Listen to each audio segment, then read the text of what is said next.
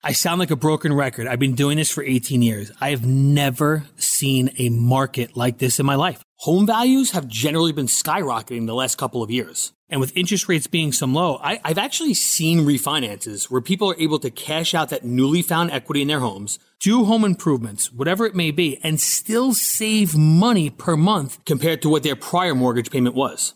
I like to see it as my job is to present you with a few different options. I step back, I let you decide, and I'll let you call me when you want to move forward. We are United Faith Mortgage. United Faith Mortgage is a DBA of United Mortgage Corp., 25 Melville Park Road, Melville, New York. Licensed mortgage banker. For all licensing information, go to nmlsconsumeraccess.org. Corporate NMLS number 1330. Equal housing lender. Not licensed in Alaska, Hawaii, Georgia, Massachusetts, North Dakota, South Dakota, and Utah.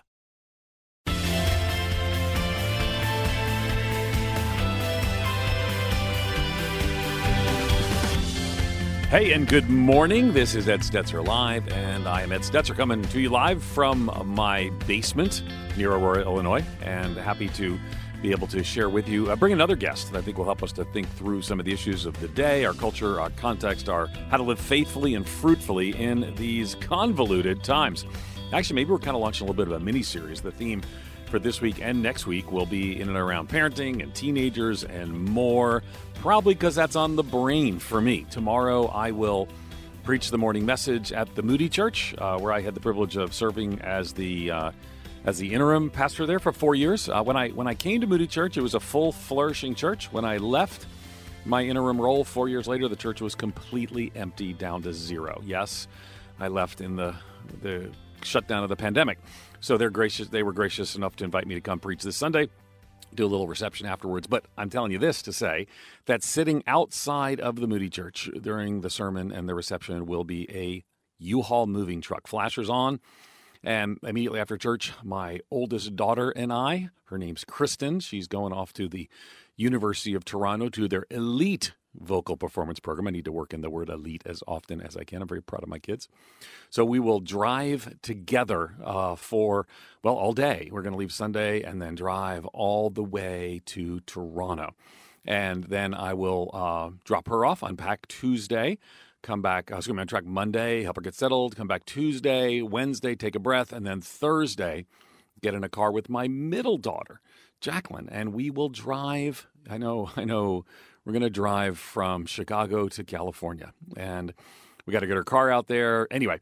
And so we're going to, take it somewhat slow, 5-day drive. We're going to stop at some places. We're going to go see the Mount Rushmore. We're going to go to, Garden of the Gods in Colorado Springs. We're going to drive down to Utah and see the Zion National Park, and then we're going to get to California. Now, why do I tell you all these things? Well, partly I'm rehearsing the exhaustion I'm going to feel in about 10 days when I return from these trips and unpack the second child who's going to college, by the way, in Riverside, California at Cal Baptist, and we'll drop them both off. I imagine I will probably then sit in the dark for a day or two by myself just to recover. I love my daughters. They're amazing. They do have so many words, but that's another story for another day. So very much excited, but it's got on my brain right now is these young adults going off to school. I got 3 daughters, one still at home, one more final year of high school. And so here's the thing. We hear a lot of data, a lot of conversation, a lot of panic, a lot of advice. And I don't tend to give a whole lot of advice about parenting teenagers because I'm still parenting teenagers. And so I think that at any point, I remember, I was so confident when I had a 3-year-old child. I knew everything about parenting. And then you sort of walk through the journey of parenting and you know less and less and less. But by God's grace and in his goodness, we are still, walking through that journey together. So I like to either talk to one of two kinds of people when it comes to this kind of thing. One is people who have some experience, and two is people who have some data. And I think both experience and data are going to help us. And we're going to talk today to Kara Powell. Kara is the executive director of I actually know her, so it's not like I came up with Carol from, I'm guessing I'm not the first person who made Kara Powell into Carol. Kara Powell is the executive director of the Fuller Youth Institute, chief of leadership formation at Fuller Theological Seminary. She's named one of Christianity Today's 50 Women to Watch. She serves as the youth and family strategist for Orange. My guess is some of you attend churches that use Orange, speaks regularly at parenting and leadership conferences, and she's the author or co-author of a number of books, including her latest book that we're going to talk about today, 3 Big Questions That Change Every Teenager. Kara Powell, or as I might call you occasionally, Carol, thanks for joining us on the program.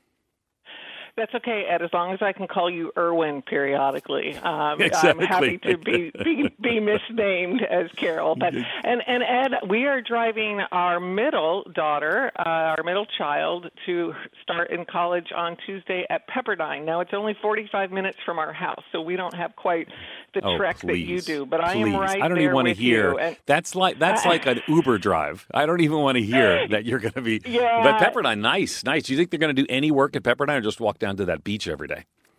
Oh, probably a little bit of work, but my husband and I are already saying we want to do some dates, just the two of us in the Pepperdine parking lot, because the view is so stunning. But probably like a lot of your listeners, I'm also right in that middle of our young people headed to college, as well as high school, junior high. I mean, this is back to school month now here in August, so this is a perfect time to have this conversation together. It really is. And next week, we'll actually have, I don't know if you know Jimmy and Kristen Scroggins, but they have a new book out on parenting.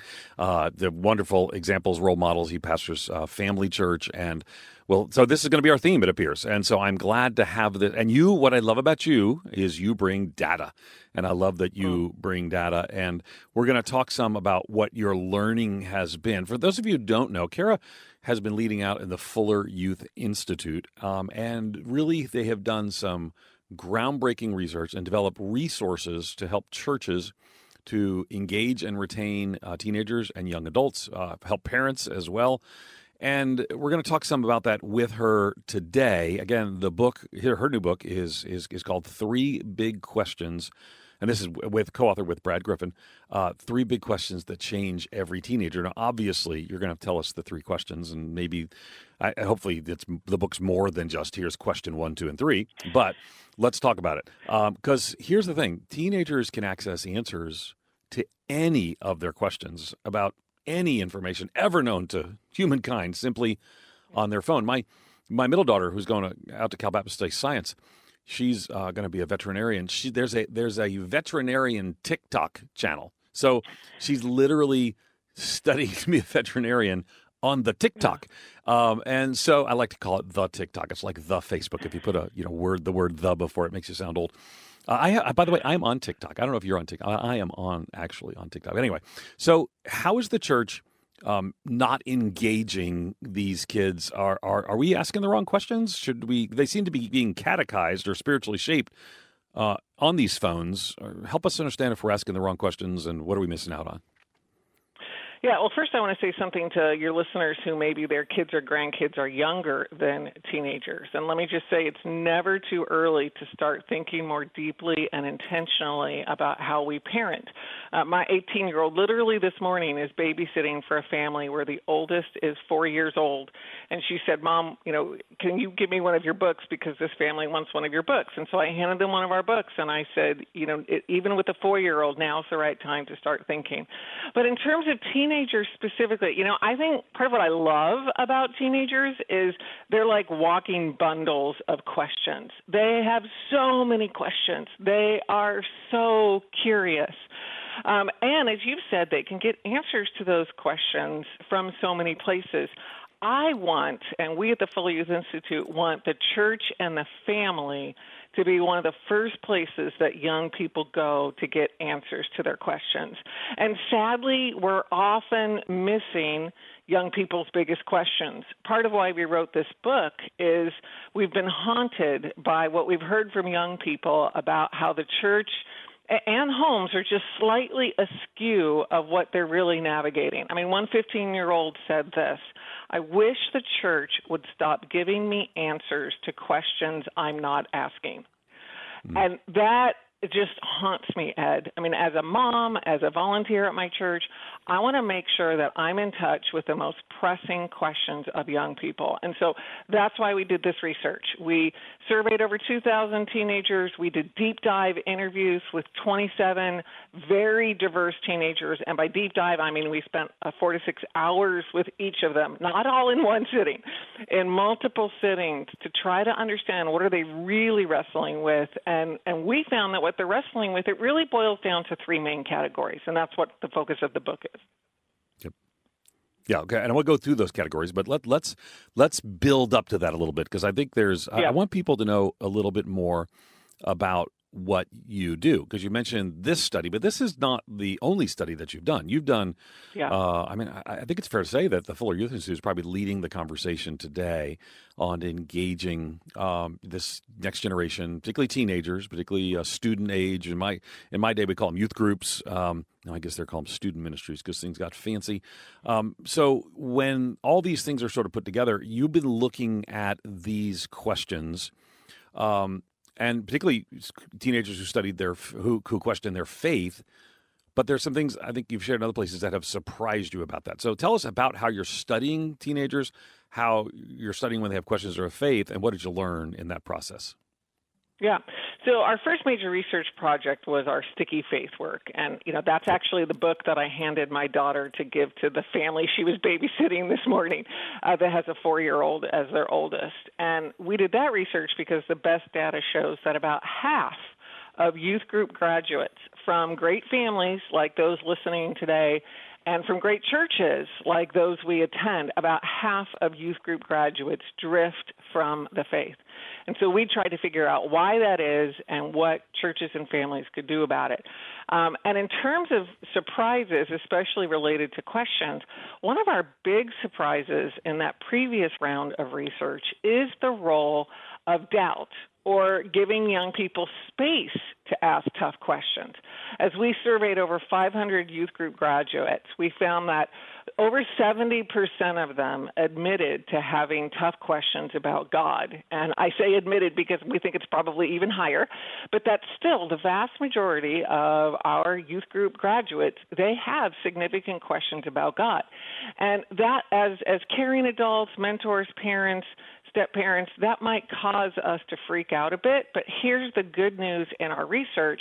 When young people had the opportunity to express and explore those doubts, that was actually correlated with greater faith maturity in high school and college. Or put more simply, it's not doubts that are toxic to faith, it's silence.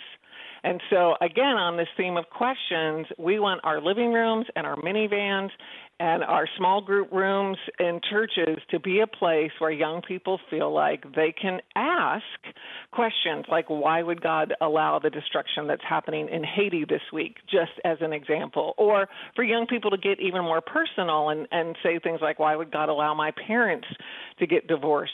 Those kinds of questions that are bubbling inside young people. We want them to be able to express those in the presence of a caring adult and also caring peers. Yeah, I know that this is going to be on the minds of a lot of our listeners as well, so let me invite them to call.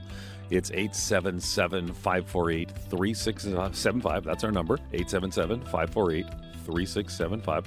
We're talking about, teenagers, and the book title is 3 Big Questions That Change Every Teenager. We're going to give away a few copies to some of our folks who bring brilliant and insightful questions or comments. So let me again invite you to call 877-548-3675. Stay with us.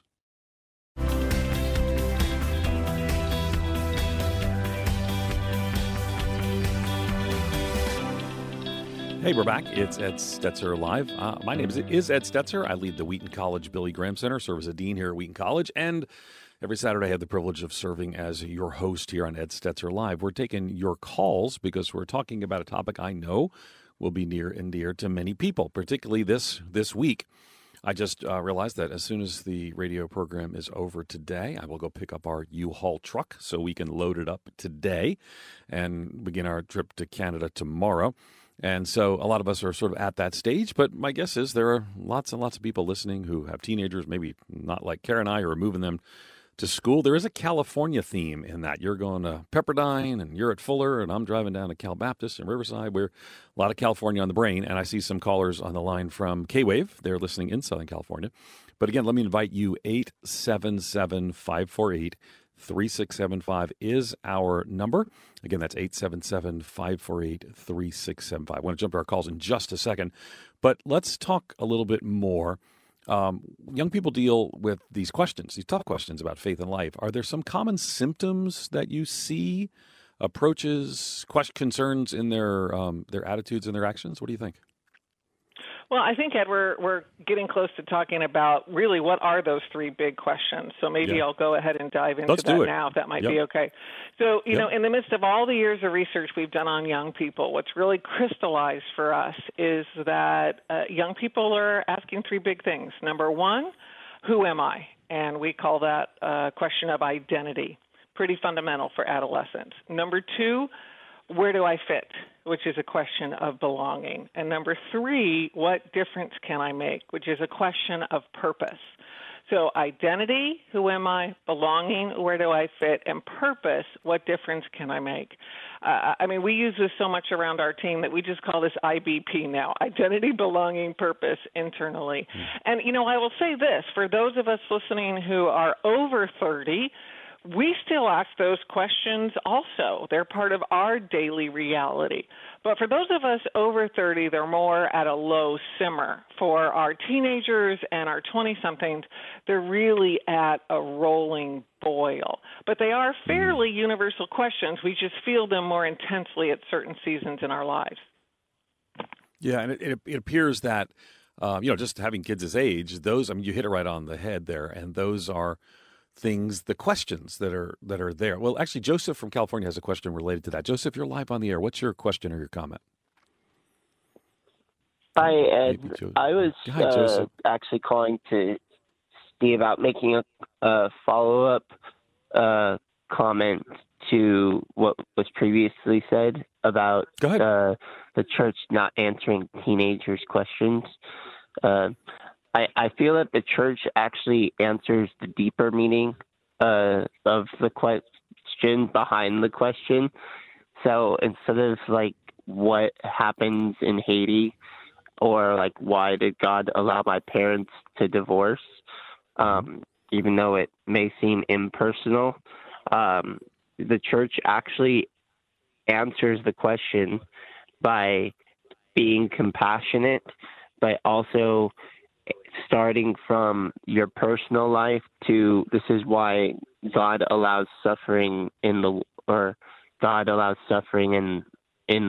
or why suffering is in our current world today, by bringing it down to the deepest meaning and answers the deepest question, as opposed to only the surface level question of why is there an earthquake in Haiti that occurred, or why did my parents divorce?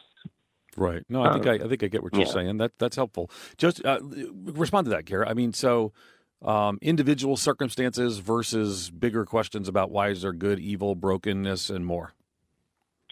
Joseph, I love the church, and I can tell you love the church, and I know Ed loves the church, and I think the church, well, fundamentally the gospel is the hope for our world, and the church, we're often the carriers of that gospel, and so like you, I'm very optimistic about the church.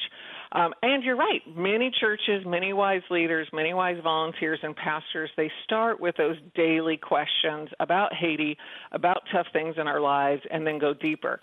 Sadly, though, what we've seen in our research and what we've heard from real-life kids is often when they've brought up those tough questions in Sunday school, in their small group, in their Christian school, sometimes even at home, they tend to kind of feel silenced or shushed. And again, for those of you who have kids younger than teenagers or grandkids or are volunteering with children's ministry, I think the way we handle this with our elementary age kids sets a trajectory. And one of the common narratives we've heard from high school students is right around third grade, they would go to Sunday school and they would ask that question, you know, why did God allow this earthquake in this last week in Haiti? And that well-intentioned third grade Sunday school teacher would kind of shush them and say, we don't ask questions like that about God. And what that young person learned is not only the church can't handle our tough questions, but that God can't handle our tough questions.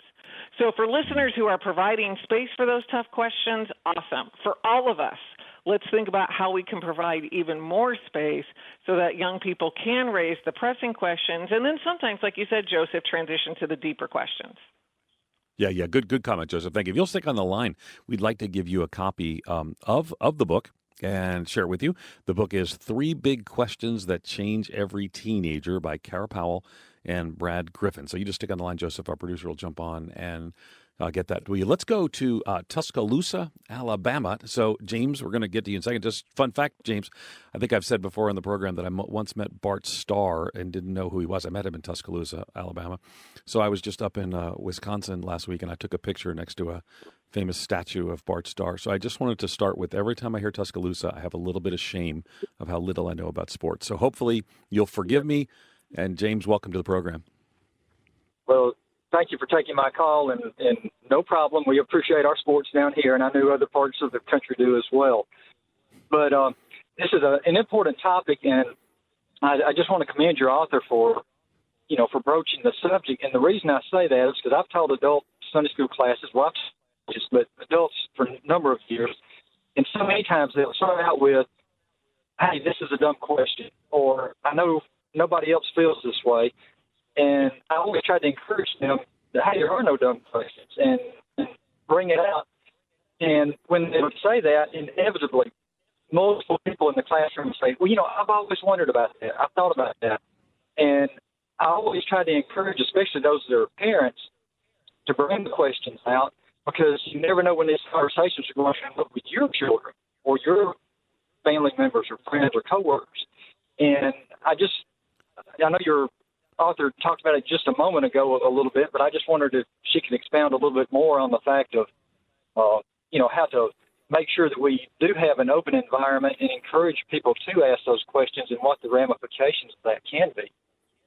Yeah, love that question, James. And we had a little difficulty hearing you just cell phone wise, but super question. Do stay on the line. So Karen, my producer, will jump on. We want to give you a copy of the book, 3 Big Questions That Change Every Teenager. So Kara, he wants to amplify on some of those stuff. So how do you help those conversations, those questions, and more? Yeah, well, first of all, let me say, Ed, I too have met Bart Starr, actually, when I was at a game at Lambeau Field. Yes, nice. And I was with my 20-year-old. He was 10 at the time, and I said, Nathan, go shake that man's hand. I'll tell you who he is later. And so he went up and shook his hand, and I told him who he was later. So now the irony is that I would have been Nathan in that story because I wouldn't know. He was so nice. I said, we were at this skybox. My boss took us down to Tuscaloosa, and he was just meeting people. So he came by me and I said, "How are you doing? And what's your name?" He said, "Bart Starr." And I said, "What do you do for a living?" He said, "Well, I think he said I own some car dealerships." And I said, "Oh, that's really great. Good to meet you. My name's Ed Stetzer." And he walked on to the next person, and everyone mocked me for I had to embrace that. So you knew who he was. But anyway, all right, good. So back to James's question. Yeah, James, I love what you're saying. And, as you were asking your question and making your comment, I thought I would share this question that has been very helpful for me as a youth leader, as a friend of people who don't know Jesus yet, and as a parent, starting when my kids were in elementary age and now, up through college. And it's this question. If you could ask God any question, what would it be? If you could ask God any question, what would it be? And I'll tell you, like I said, I've asked fellow moms at my kids' school who don't know Jesus yet what they would want to ask God. I've asked my kids when they were in 4th grade and now all the way up into college. And, it's just fascinating how, again, sometimes they get kind of theoretical and ask some of the classic apologetics questions about suffering, about if Jesus is the only way to God, et cetera. But a lot of times they also get more personal with what they're struggling with. So, James, I'll offer that to you and to all of us. If you could ask God any question, what would it be? Yeah, so one of the questions I think for people, though, is they don't know the answer to those questions. So my sister died at 21 years of age, and so my question would be, rare form of cancer, lots of people praying. My question would be, why does this happen and why does this happen? Yeah. So I think that's why people are afraid of the question, is because the answer is not always so clear. Yeah. And, I tell you, I have a PhD in practical theology. I counted up once, and I've gone to 26 grades of school. But let me say this. My kids at about age 9 or 10 could stump me with their questions about God. So, a phrase that I keep in my back pocket, and I encourage all of us to think about keeping in our back pocket, is this: I don't know, but. I don't know, but. So that when a young person, or really anyone of any generation, asks us a question we can't answer right at that moment about God, and that's true of a lot of questions for probably all of us, we can say, I don't know, but how about if you and I get together for coffee and let's talk about it? Or to say to one of our kids, I don't know, but I know this scientist at church, and she loves questions like this. What if we have a Zoom call with her or try to grab coffee with her sometimes? Or, as I've said also to my own kids, I don't totally know, but here's what I do know about God. And pointing to those, tentpole truths that I found so comforting and stabilizing about God in the midst of things that I don't know. I think it's naive of us to think we can fully explain God.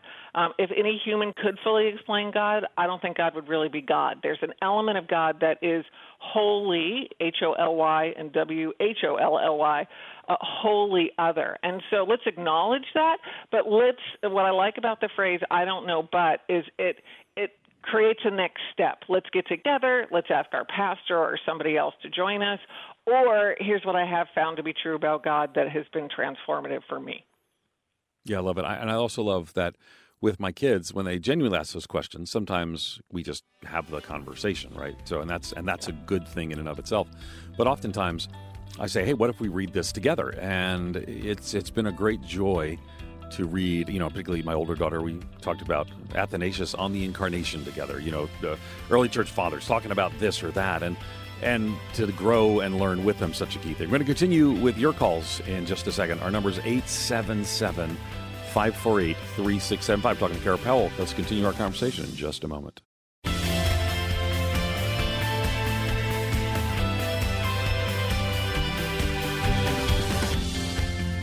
Hey, this is Ed Stetzer Live, and we're talking to Kara Powell, and we're talking to Kara about, teenagers in general and the complexity challenges that are there. She leads the Fuller Youth Institute. Talking to her about her new book. It's called Three Big Questions That Change Every Teenager, written by Kara and Brad Griffin.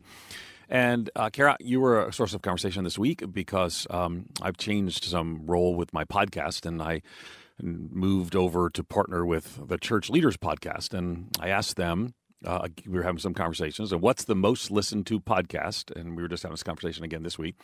And they said, of all the podcasts we've ever had on, and they've had on all the big names there at the Church Leaders Podcast, which has now been rebranded, and it's the podcast I'm doing with them. But you are the most listened to podcast that they have ever had on. And a lot of people might say, well, I didn't know Kara's name. Now, a lot of us in ministry do. You're very well known and well regarded in this context. But you, in that podcast, it was the Kara Powell on the number one reason youth leave the church and how to reverse the trend. And which tells me that people see this and people care about this. So we've linked that to in the show notes as well. If you go to edstetzerlive.com, you can see Kara's book there. You can see Fuller Youth Institute there. You can see this the link to that podcast there. But this is such a front and center issue for so many people. So if I could just ask you to answer that question here, what is the reason that youth leave the church, and how do we reverse the trend? Yeah, well, if I had to distill it down to just one reason, I would say that they don't have the relational connections that keep them attached and keep them grounded. So there's so many churches who have developed wonderful youth ministries, and I applaud that. I want churches to have great student ministries.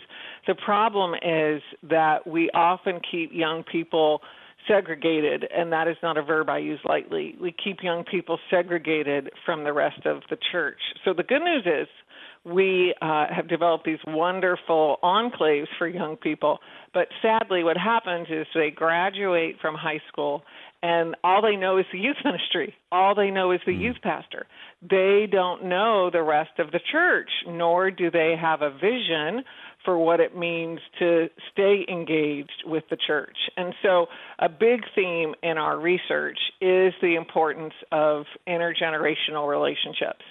We studied over 13 different youth group variables that youth group kids tend to be involved in. And Ed, you'll be glad to know that studying Scripture was correlated with mature faith in high school and college. Being involved in service and justice work was correlated with mature faith in high school and college. But of all the variables we looked at, the one that was most correlated with mature faith is intergenerational worship and relationships.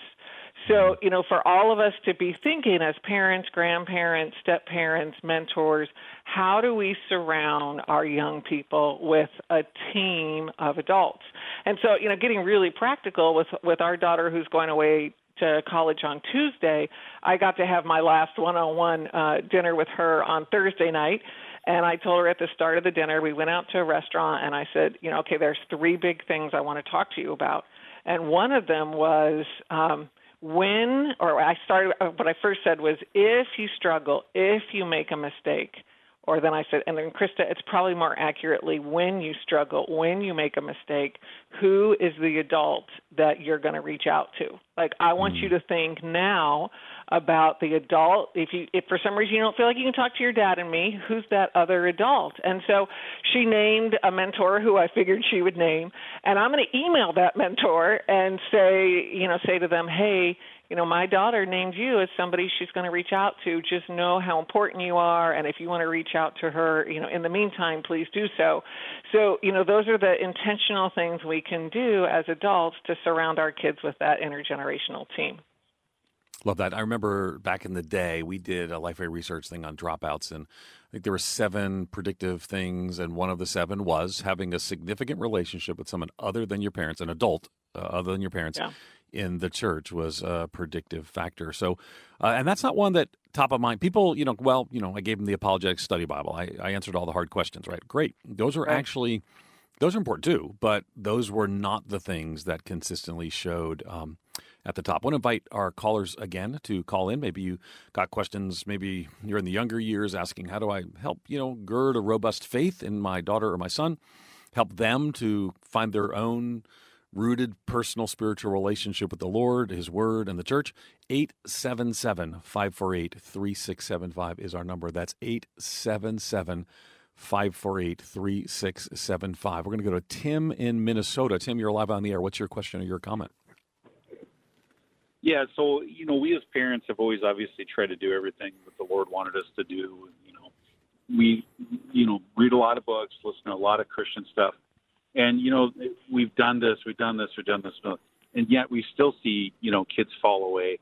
I'm just wondering if there's any statistics out there that tell us, this is the spirit of the age. I remember being in a gathering with 1,000 other parents, and how many of you guys have kids that have walked away? Like every one of them raised their hands.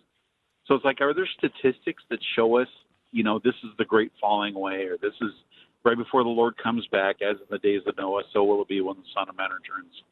Any help there? What do you think, Kara? Well, I got to say, I probably don't have an answer that comes from an eschatological or end times perspective, but I will say this. You're absolutely right that, the data shows somewhere between 40 to 50% of our kids, and I totally mean our. Dave and I are not naive about this for our own kids. We certainly have done everything we possibly can, but we know that, it's ultimately up to that young person and how they respond to the work of the Holy Spirit, that 40 to 50% of our kids will drift. Now, I do want to give some encouraging information to the listeners who, you're in that boat and your heart is breaking. Probably for many listeners, your biggest prayer request is for your child, your grandchild who's drifted from the Lord. A couple things to give you hope. Number one, a lot of young people do come back when they get married and when they have kids. because they all of a sudden they want that their own kids to somehow be in a faith formation environment. Now, this generation is getting married and having babies later, so we don't totally know the data on that percentage. It's a little bit different than it was for previous generations, probably, but I just want to offer that encouragement. And then the other thing that I want to say, and Ed, these feel like they've been the themes of our time together so far, is while I don't have research on what tends to draw young people, back necessarily, I'll say anecdotally, the two things that I see are, number one, it's a relationship. It's a relationship. It's a relationship with someone at work or a neighbor or, an aunt. Sometimes it is us as parents or grandparents, but often it's somebody who's a little bit more removed. It's a relationship that draws them back. And then number two, and this is so hard, it's often suffering that draws them back. They go through a hard time, and they realize how much they need the Lord in the midst of that. And, one of my least favorite scripture verses, and that's maybe a little controversial for a theology faculty member to say at a seminary, but one of my least favorite scripture verses, but it's so powerful, is Romans 5:3-4, that suffering leads to perseverance, perseverance, character, and character, hope. And, I'll be honest, I have prayed for my own kids, Lord, whatever it takes for them to stay grounded in you and hunger for you, that's what I want. And even if that's hard times, and I imagine it will mean some hard times, whatever it takes. And often it's that suffering, that struggle, that unemployment, that breakup, that heartbreak, that financial challenge, that is what causes our young people to say, you know what, I need something bigger and deeper and more stable. I need to stand on the rock of my faith. And so relationship and suffering are the two themes that I see that draw young people back. Yeah, and thanks for nothing. That's exactly not what you want to hear, but it is. Right. It is reality, and it is part of the journey for many of us. I can think of, for probably so many Christians are saying this is when we were, when we were drawn back to the Lord, and I agree with you on some of those statistics as well. There are just so there are I think it was Tim. Tim, and thank you for your call very much. If you stay on the line, too, we want to give you a copy of the book that we are talking about here. It's 3 Big Questions That Change Every Teenager. So our producer will jump on and get that to you. But there are, I'm of the view that if you have your kids, and I think of a friend of mine who's got 3 adult children who are all walking with the Lord, and they were believers, and they raised them, and they discipled them. And I think they obviously did a whole lot of things right, not everything right. But to have 3 kids, adult children, now they got grandchildren walking with the Lord. I look to him. He's a friend, and I know both he and her, but he's a friend. I look to him as a mentor. I call him up and say, what should I do? Then I know people who have kids that have all walked away from the Lord, and I can say, man, they did a lot of wrong things, right? But then there's some people whose kids have, some stayed and some walked, and they did what I would say almost everything right, just like my friend I was talking about who's a mentor to me. So I think that we don't have a guarantee. That verse that says, raise up a child in the way he should go is a proverb, not a promise. So you can, it appears, do everything. I mean, we really don't do everything right, but you know what I mean. You're a professor in this, and I'm a pastor, and we all have our kids who struggle and who, and my kids don't like me to talk about them on the radio. Your kids probably don't either.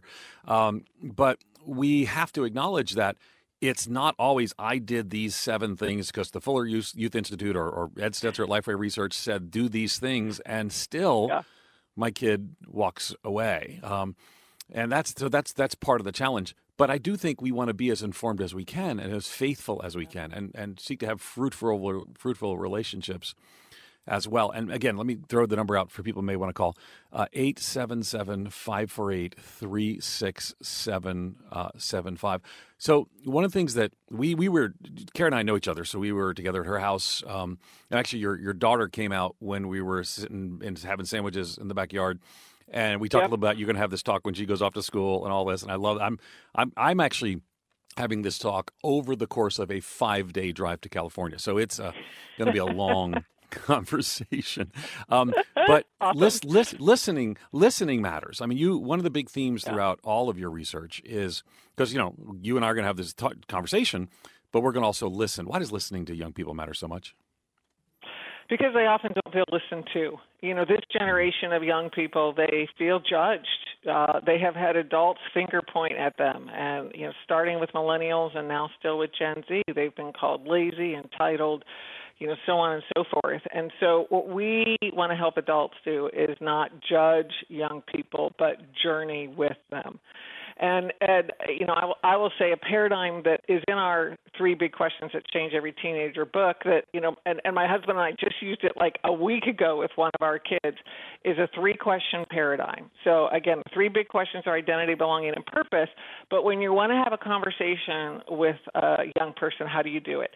And so we recommend, first off, now. So this is the first question, or the first word is now. Spend some time trying to understand what is going on now. What is that young person feeling or thinking now? What's the reality of what's happening now? The second word is God. How do we transition, you know, in that conversation, ideally by asking questions to what does God have to say about this? What is God inviting you into in the midst of this? And then lastly, how? How can you live out what God might be calling you to? How can I, as your mentor or as a family member, how can I support you? So, you know, again, I just offer this as a paradigm for us to keep in mind as adults investing in kids now, God, and how.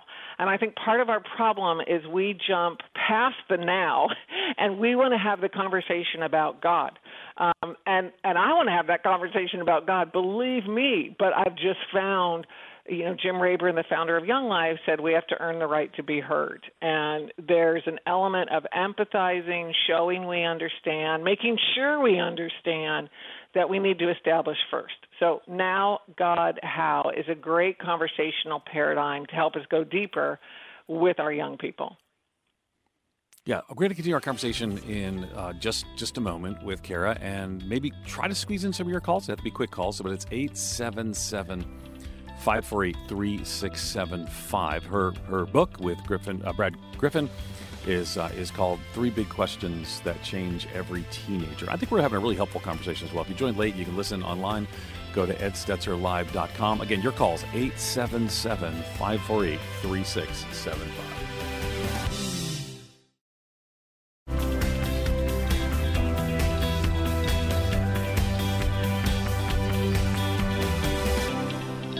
Hey, we're back at Stetzer Live. Going to jump right to the calls. Going to go to Holland, Michigan. I got to mention, we got to keep our calls pretty succinct and brief because we want to get in a few calls before we go. But Edward, you're live on the air from Holland, Michigan.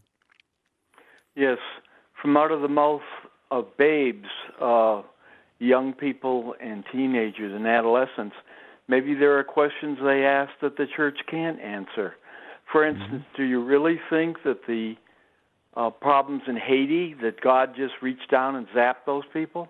I don't think so. I think laws of nature were broken, laws of geology and atmospherics and the whole influence of plate tectonics and all that. So I think we blame God for things that he in no way has anything to do with. Mm-hmm. So towards a more the natural order. So plate tectonics, I agree with, by the way. I'm not sure we blame geology, but it's plate tectonics certainly at work. But there's still crises in the world. Thank you for your call, Edward. I appreciate that. How would you address in general the question of, when bad things happen to good people? The constant question. Books written by the topic as well. I mean, yeah, it is plate tectonics. It is the world. This is part of how it functions. How should we respond to that? Well, this is one of those times where I think it's helpful to use that I don't fully know, answer. Yeah. I don't fully know. But, Ed, getting real personal here, one of my closest friends passed away because of cancer and left behind 4 young kids. They were a family that was very close to ours. And one of our kids at the time was confused and kind of mad at God, to be honest, that Chrissy had passed away. And so, I remember crying with her and sitting next to her on her bed with my arm around her. And I said, I don't fully know. I don't totally know why God would allow Chrissy to die.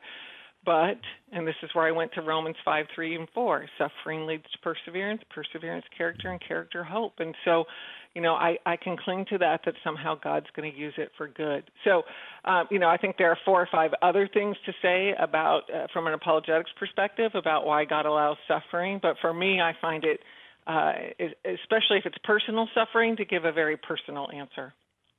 Yeah. Give us the 3 big questions again. Again, the book is called 3 Big Questions, right? And that's so obviously, let's just remind ourselves, what are the 3 big questions that change every teenager? Yep. Identity, who am I? Belonging, where do I fit? And purpose, what difference can I make? And the good news is, while young people are looking to all sorts of current answers for those questions, we believe that Jesus offers the best answers to those questions. And so that's really the heart of the book. Let's study what young people are currently using to answer those questions today.